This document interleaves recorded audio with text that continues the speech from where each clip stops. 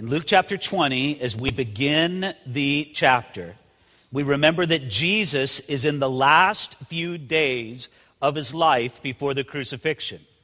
And he's in Jerusalem, and it's filled with tension and controversy.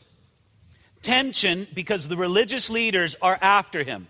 Jesus is a wanted man. They've put out an announcement that if anybody can get Jesus secretly to grab him and take him away. That's recorded for us in the Gospel of John. But there's also controversy because Jesus is doing dramatic things. Instead of hiding out in a safe house, he's going up into the Temple Mount, the most public place in all of Jerusalem, and he's turning over the tables of those who buy and sell merchandise, and he's cleansing the temple, saying that it must be a house of prayer for all nations. Now, in the midst of this, there were people who wanted to trap Jesus and to get him to sort of accuse himself in front of the Roman authorities. Well, here, let's take a look. Let's just begin here. Verse 1 of Luke chapter 20.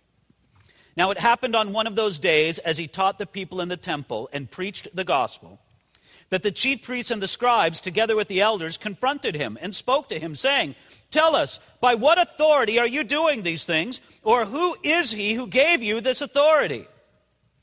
So Jesus is here doing his work, doing his ministry on the Temple Mount, when suddenly he's confronted by a group of religious leaders.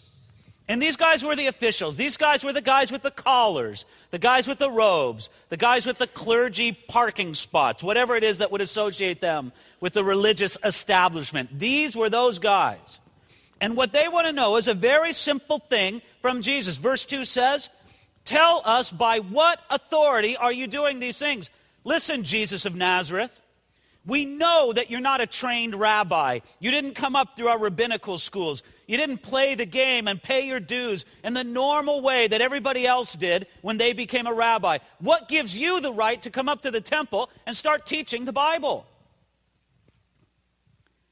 It's a very interesting question that I'm really not going to talk about tonight. I'm going to dance around it and just move on. But what gives someone the authority to teach the Word of God? Have you ever thought about that? What gives somebody the authority to teach the Word of God? I should probably teach on that sometime. But we know it's pretty simple for Jesus, isn't it? Because Jesus replies here in verse 3. "But he answered and said to them, I also will ask you one thing, and answer me. The baptism of John, was it from heaven or from men?" And they reasoned amongst themselves, saying, "If we say from heaven, he will say, why then did you not believe him? But if we say from men, all the people will stone us, for they're persuaded that John was a prophet." So they answered that they did not know where it was from. And Jesus said to them, "Neither will I tell you by what authority I do these things." I love Jesus. In replying to their question to Jesus was this: by what authority do you do this? So Jesus replied to their question with a question. And what was his question? He said, okay, the baptism of John, tell me about it. Was it from heaven or from men? He said, look, I'm going to try to expose your hypocrisy here. I want you to make a decision on John. You tell me. Was he from God, or was he just a man who did things on his own initiative? Because you know what? Just like Jesus, John did not come up through the rabbinical schools. John was a guy outside the established system. And so this very important and legitimate question gets asked by Jesus. Did you see how they replied? Verse 7 says, they answered that they did not know where it was from. Now, you know what I find fascinating when they kind of reveal what was going on in the discussion among the religious leaders? They did not care a moment for a truthful answer to the question. Isn't that amazing to you? Not for one moment did they say, well, what's the actual truthful answer to the question? Was it true? They didn't consider it as a question. What's true in the matter? All they cared about was political posturing. All they cared about was the benefit or the effects of saying one answer or another. They cared nothing for truth, and that's exactly what Jesus wanted to expose in these men. You come here asking me questions, asking me by what authority I do things. Let me tell you something. You men, you don't care a thing for the truth. And because you don't care a thing for the truth, I don't have time for you. I'm not going to answer your question. Jesus had an amazingly open and generous heart to true seekers. To people who were really seeking after the truth. To people who really wanted to know something about God and really wanted to know the truth about God. Jesus was very open and very generous with them. But to the cynical, hypocritical, lying people who just shade the truth and don't care about truth, but just care about political posturing, Jesus, I don't even want to talk to you. All right, I'll move on. Verse 9. Then he began to tell the people this parable. Okay, you got to set the scene. He just slapped down the religious leaders pretty good. And can you see them? Picture this in your mind. Let the movie roll in your head. They're all murmuring off to the side. Well, how can he say that about this? He's not going to answer our question. Maybe we should have answered different. They're all murmuring within themselves. And Jesus forgets about the religious leaders. Now he's going to speak to the people. Okay, everybody, let me have your attention here. I want to tell you something. Let's start verse 9 again. Then he began to tell the people this parable. A certain man planted a vineyard and leased it to vine dressers and went into a country for a long time. Now, this sort of tenant farming arrangement was a common practice in Jesus' day. In fact, it's not all that uncommon today, where somebody will own a piece of land, but they won't work it themselves. They'll hire other people to come in and work it.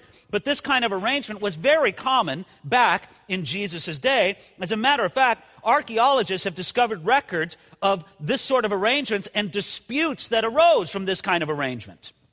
So what did the man do? He planted a vineyard. Now, what's very interesting about this particular parable that Jesus is going to begin to expound in verse 9 is that not only did it refer to a common practice of the day, renting out a vineyard or something like that, but it also made a very clear and unmistakable Old Testament connection. Because in Isaiah chapter 5, God has an extended section where he refers to Israel as his vineyard. So Jesus is tying together both a contemporary practice and something from the Old Testament that identifies Israel as the vineyard, and he draws people into this parable. In the parable that's represented both in Isaiah 5 and right here, the tenants or the vine dressers, they represent the religious leaders among the Jewish people. Not so much the people themselves, but again, both in Isaiah 5 and right here in the parable that Jesus will tell, he's going to explain. So what did the owner of the vineyard do? He leased it to the vine dressers. The vine dressers didn't buy the vineyard. They did not make it. They did not own it. They were allowed to work it by the generous owners. So now let's go to verse 10 and continue on. Now, at vintage time, he sent a servant to the vine dressers that they might give him some of the fruit of the vineyard. But the vine dressers beat him and sent him away empty-handed. Again, he sent another servant, and they beat him also, and treated him shamefully and sent him away empty-handed. And again, he sent a third, and they wounded him also and cast him out. Then the owner of the vineyard said, "What shall I do? I will send my beloved son. Probably they will respect him when they see him." But when the vine dressers saw him, they reasoned amongst themselves, saying, "This is the heir. Come, let us kill him, that the inheritance may be ours." So they cast him out of the vineyard and killed him. Therefore, what will the owner of the vineyard do to them? He will come and destroy those vine dressers and give the vineyard to others. Pretty shocking parable, isn't it? It's shocking on many levels. First of all, the conduct of the vine dressers is absolutely shocking. The way that they do not keep their agreement with the owner. Look, the owner didn't rent out the land and the vineyard to the vine dressers just so they could keep everything and steal the land from them. No.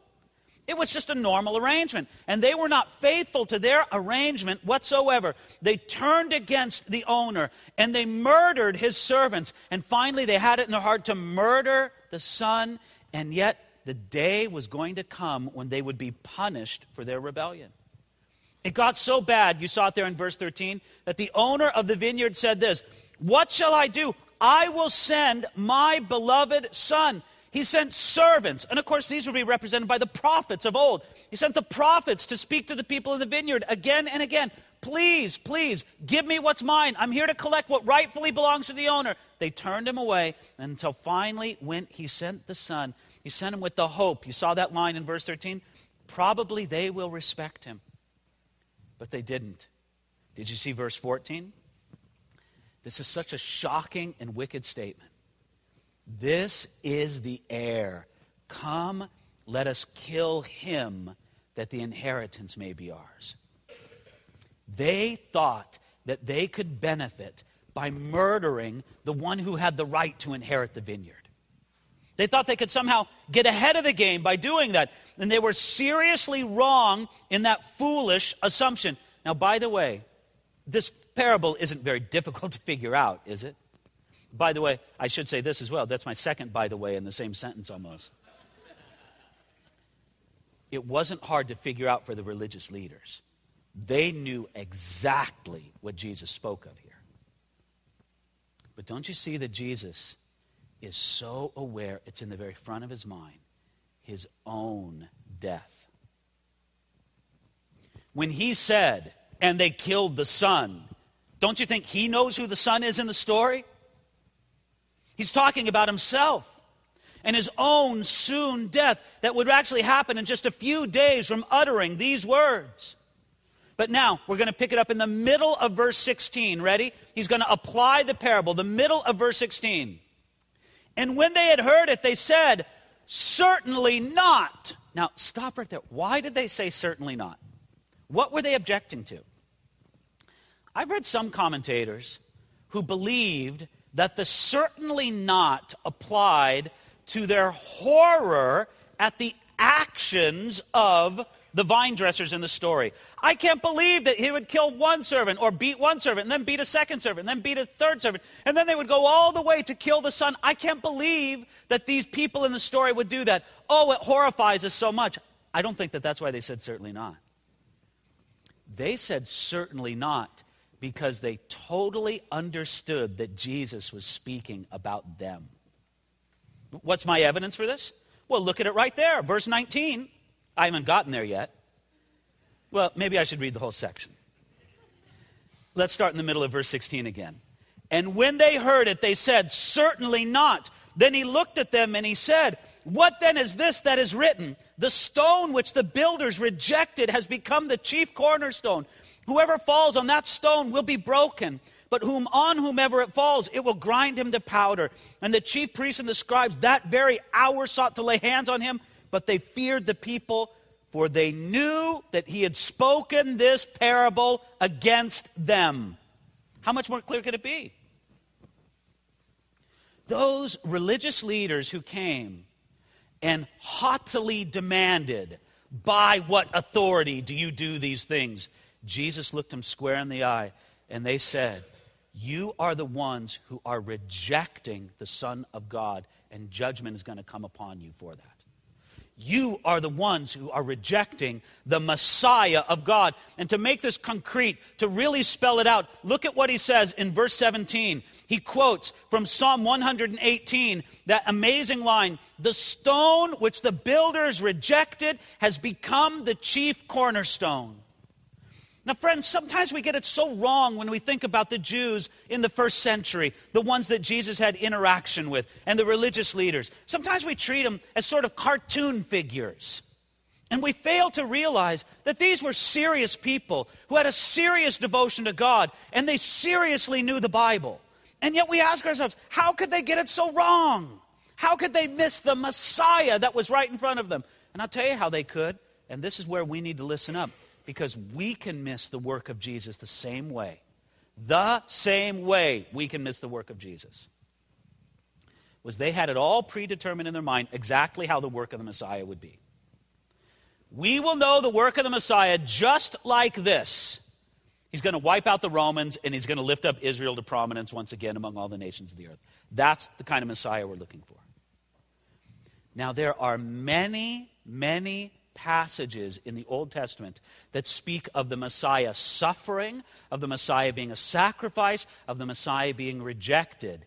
And for whatever reason, their eyes were blind to those passages. And you and I need to seriously get on our knees before the Lord and say, God, if there are things about your nature, your character, your work that I am blind to, would you please heal me of this blindness? And so Jesus calls him out. You guys don't understand that the scriptures themselves tell us that the chief cornerstone, the Messiah himself, it's going to be rejected by the builders. Yet nevertheless, it will be the chief cornerstone in building the structure that God is going to build. Now listen, I'm not really a builder or a construction guy, and even less do I know about the methods of ancient construction. But it's a very interesting thing, this idea of the chief cornerstone, because it's not just a stone laid on the bottom of the building, or it's not one of those ceremonial, cornerstones that people make when they're doing a fancy building. No, in some way, whatever it was in the ancient world, and whatever construction techniques they did, this cornerstone was something that gave solid foundation to the entire structures of the walls. Everything was tied into that particular stone. They relate it like this. Like, you know how an arch has a capstone at the very top? Well, it's the same principle, except it's on the floor. It's not in an arch. If you take away that cornerstone, the whole structure crumbles. But you can build. It has the strength. It has the footing. It has the power to build the whole structure upon it. And Jesus says, you guys are rejecting that stone. It's the stone that the builders rejected. But you know what? God hasn't rejected it. He's going to make it the chief cornerstone. Therefore, he can give this very heavy verse. Verse 18. Whoever falls on that stone will be broken. But on whomever it falls, it will grind him to powder. Anyone who comes to Jesus is going to be broken of their pride and self-sufficiency. Now, we really don't preach that very often, do we? Come on, everybody. Come to Jesus and get broken. Come fall on the chief cornerstone and get broken. Get broken of your pride. Get broken of your self-sufficiency. Get broken of all your self-trust.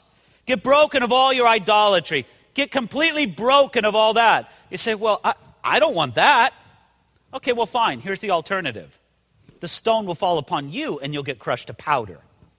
You'll be utterly destroyed. And then we say, can I have option one again?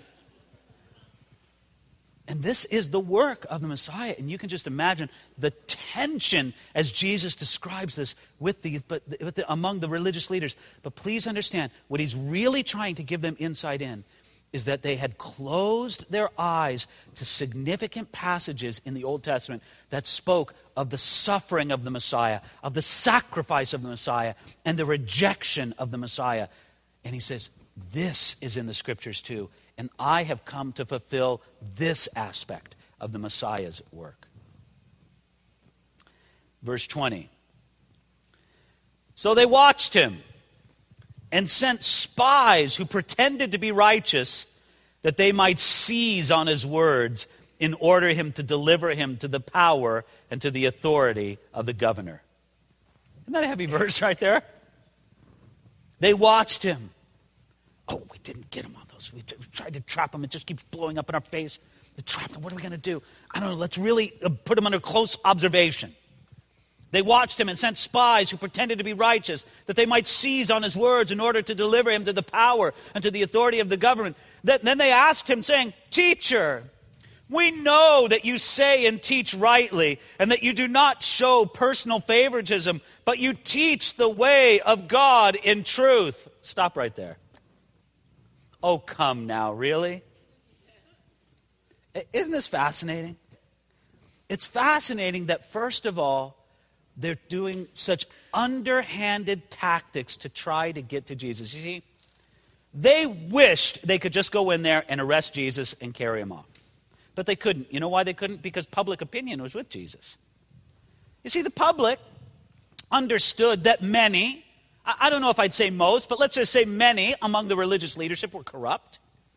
And they were happy to challenge him. Yeah, what about that? You can imagine people from the crowd shouting out when Jesus would make these points against the religious leaders. Yeah, what about that? And so that he has enough popularity among the crowd that if they tried to seize Jesus publicly, there'd be a riot, and they can't risk the riot. It'd be too much public commotion. So they say, we got to trap him. We got to get him to cut his own throat by his own words. So let's send forth spies. It's very interesting. Adam Clark says this, that the original behind spies right there has this idea: to let down, to set in ambush, one who crouches in some secret place to spy, listen, catch, or hurt. And then they said this: no doubt the persons mentioned in the text were men of the basest principles and hired by the malicious Pharisees to do what they attempted in vain to perform. So they hired some professional hitmen, do some opposition research on Jesus, some social media hits on him, whatever they could get to try to disgrace him. But you notice how they come to him in verse 21? This is fantastic. Teacher, we know that you say and teach rightly, and you do not show personal favoritism, but teach the way of God in truth. I'm a little surprised that the next verse isn't, and Jesus said, excuse me while I throw up. Oh, really? Now suddenly I'm Mr. Wonderful, am I? Is that how you're going to come at me? This was an obvious, I would describe it even as a clumsy attempt to influence Jesus with flattery. They hoped Jesus was insecure enough. Oh, you like me? You really like me now? That Jesus was insecure enough or foolish enough to buy into this flattery. Obviously, it had no effect whatsoever on Jesus. Can we quote our guy, the Puritan, John Trapp, on this? I like his line on this. John Trapp says, here is a fair glove drawn upon a foul hand. Thank you, John Trapp. That's Shakespearean, isn't it? A fair glove drawn upon a foul hand. Okay, verse 22. Here's the question. Here's the trap. Here they go. They're sort of baiting the trap with flattery. Now they hope to spring it. You see the little smile that comes across their face as they ask this question, because they thought about this question. Opposition research has told them this is the question. You ask this question, bam, he's wasted. There's no way out of this one. It's done. It's over. Drop the microphone, walk off the stage. It's done after this one. Ready? Is it lawful for us to pay taxes to Caesar or not? That's the question.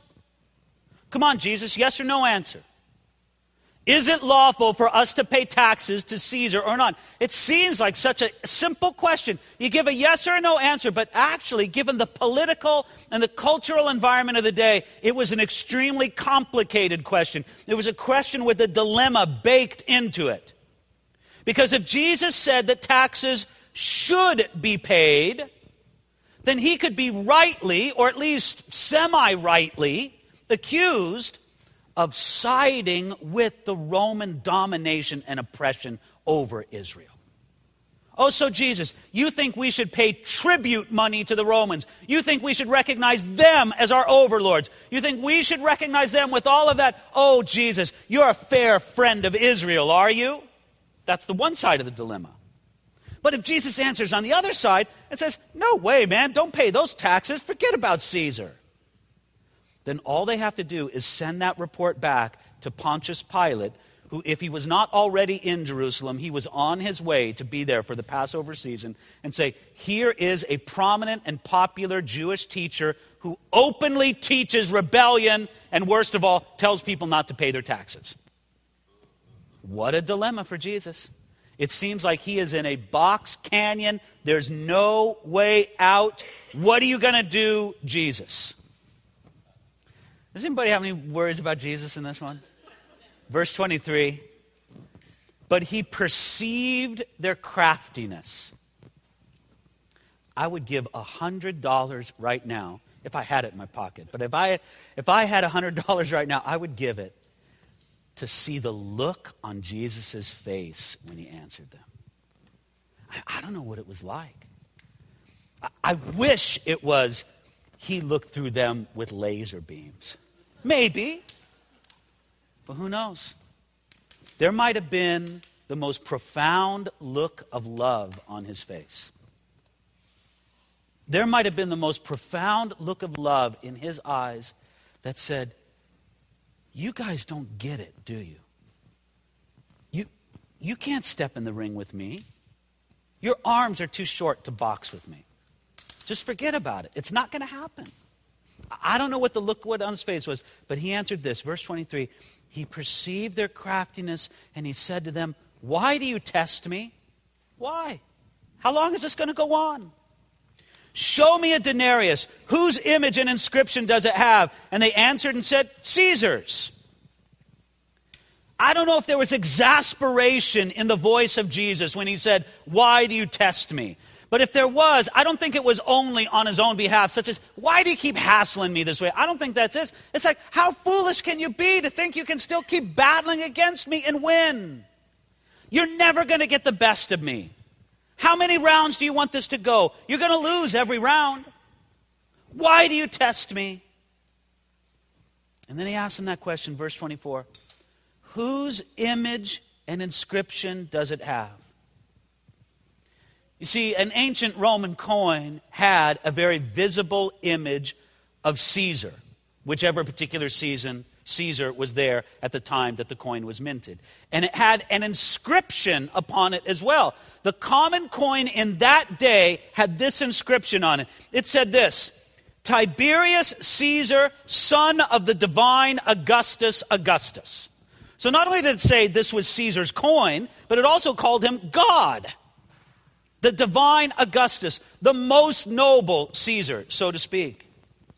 The image and the inscription of the ancient coin would also have been understood in that day and age as a property seal.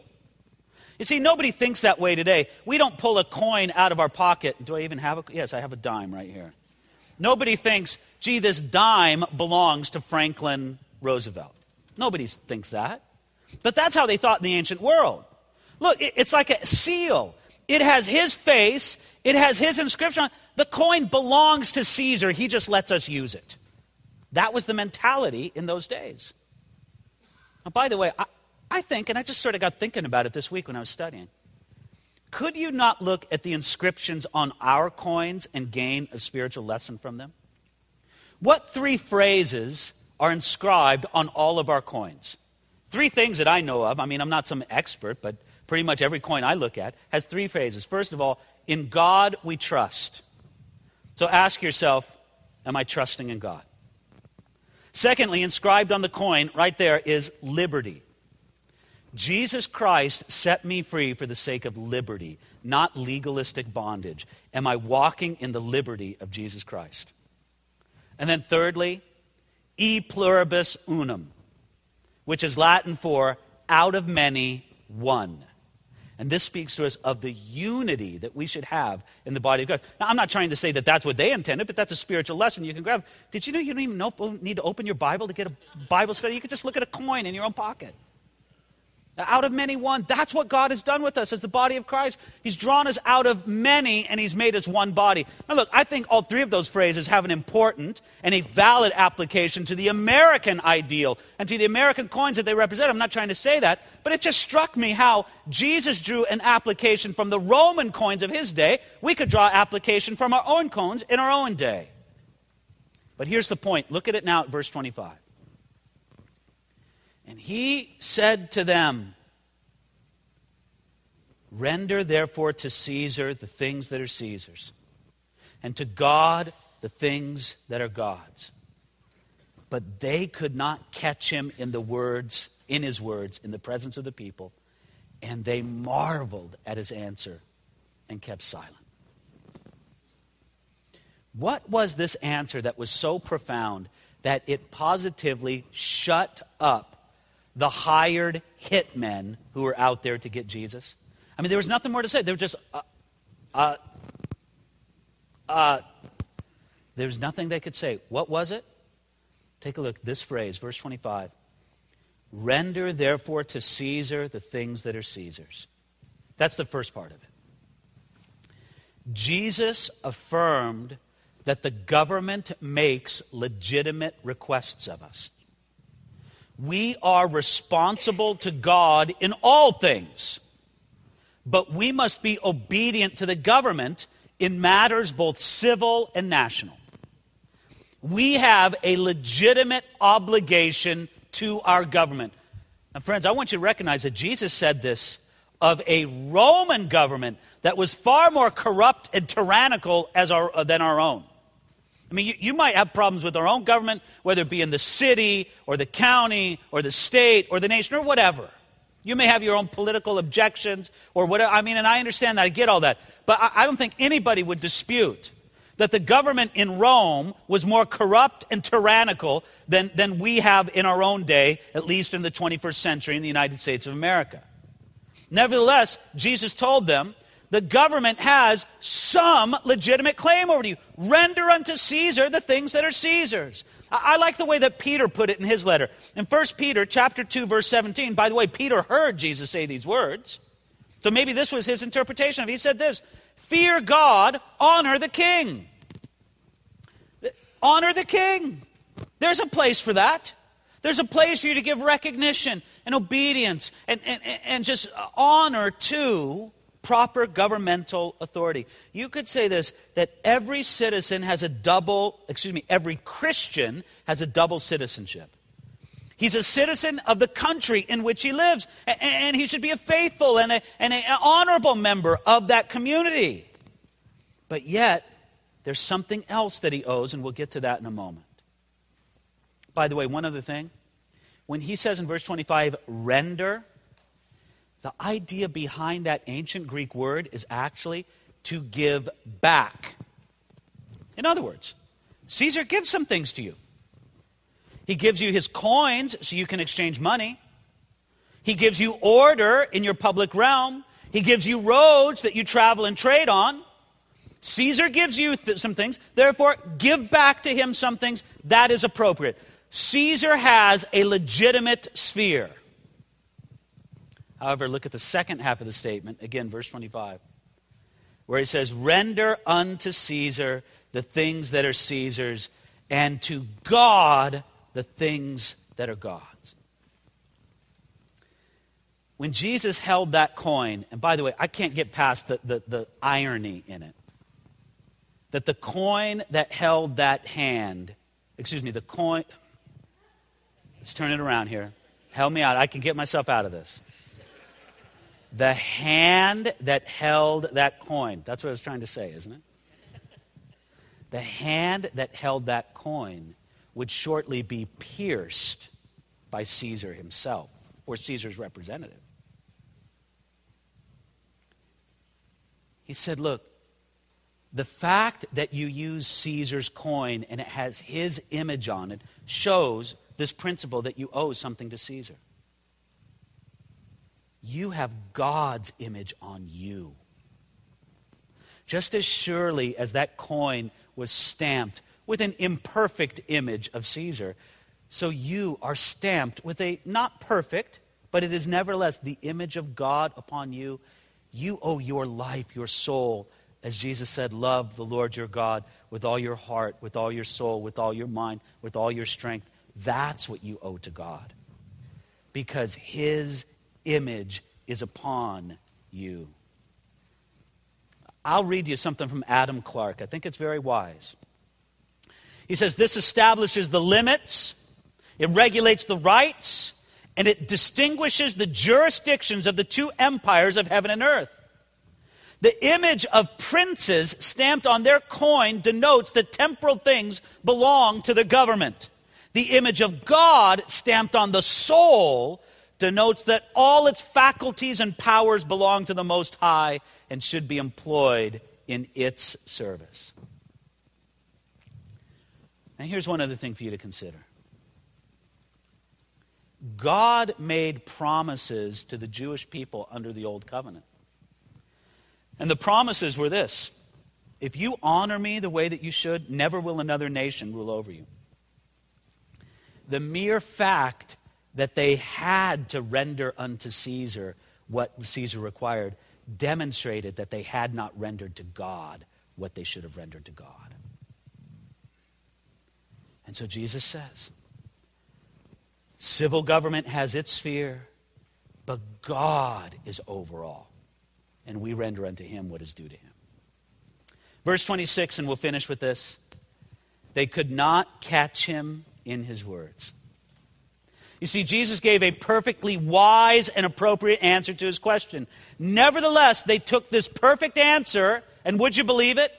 They twisted it into an accusation. In Luke chapter 23, verse 2, they later on accused Jesus of forbidding to pay taxes to Caesar. Isn't that just crazy ironic? Jesus gave the perfect answer. The perfect answer. You couldn't answer better than this. And they still lied about it and used it against him in his trial before Pilate. You know, I find this fascinating that today men still try to catch Jesus in his words. Have you ever heard these guys? Ooh, you know, Jesus was really a charlatan or a fool or a bad guy, blah, blah, blah. Look at how that's... And you know, when people try to catch Jesus in his words, they always fail, even today. And here's the big one. They can only make Jesus look bad by lying about what he said. It's the same way today. And all I can say is, I want to so walk with the Lord that would be true of me.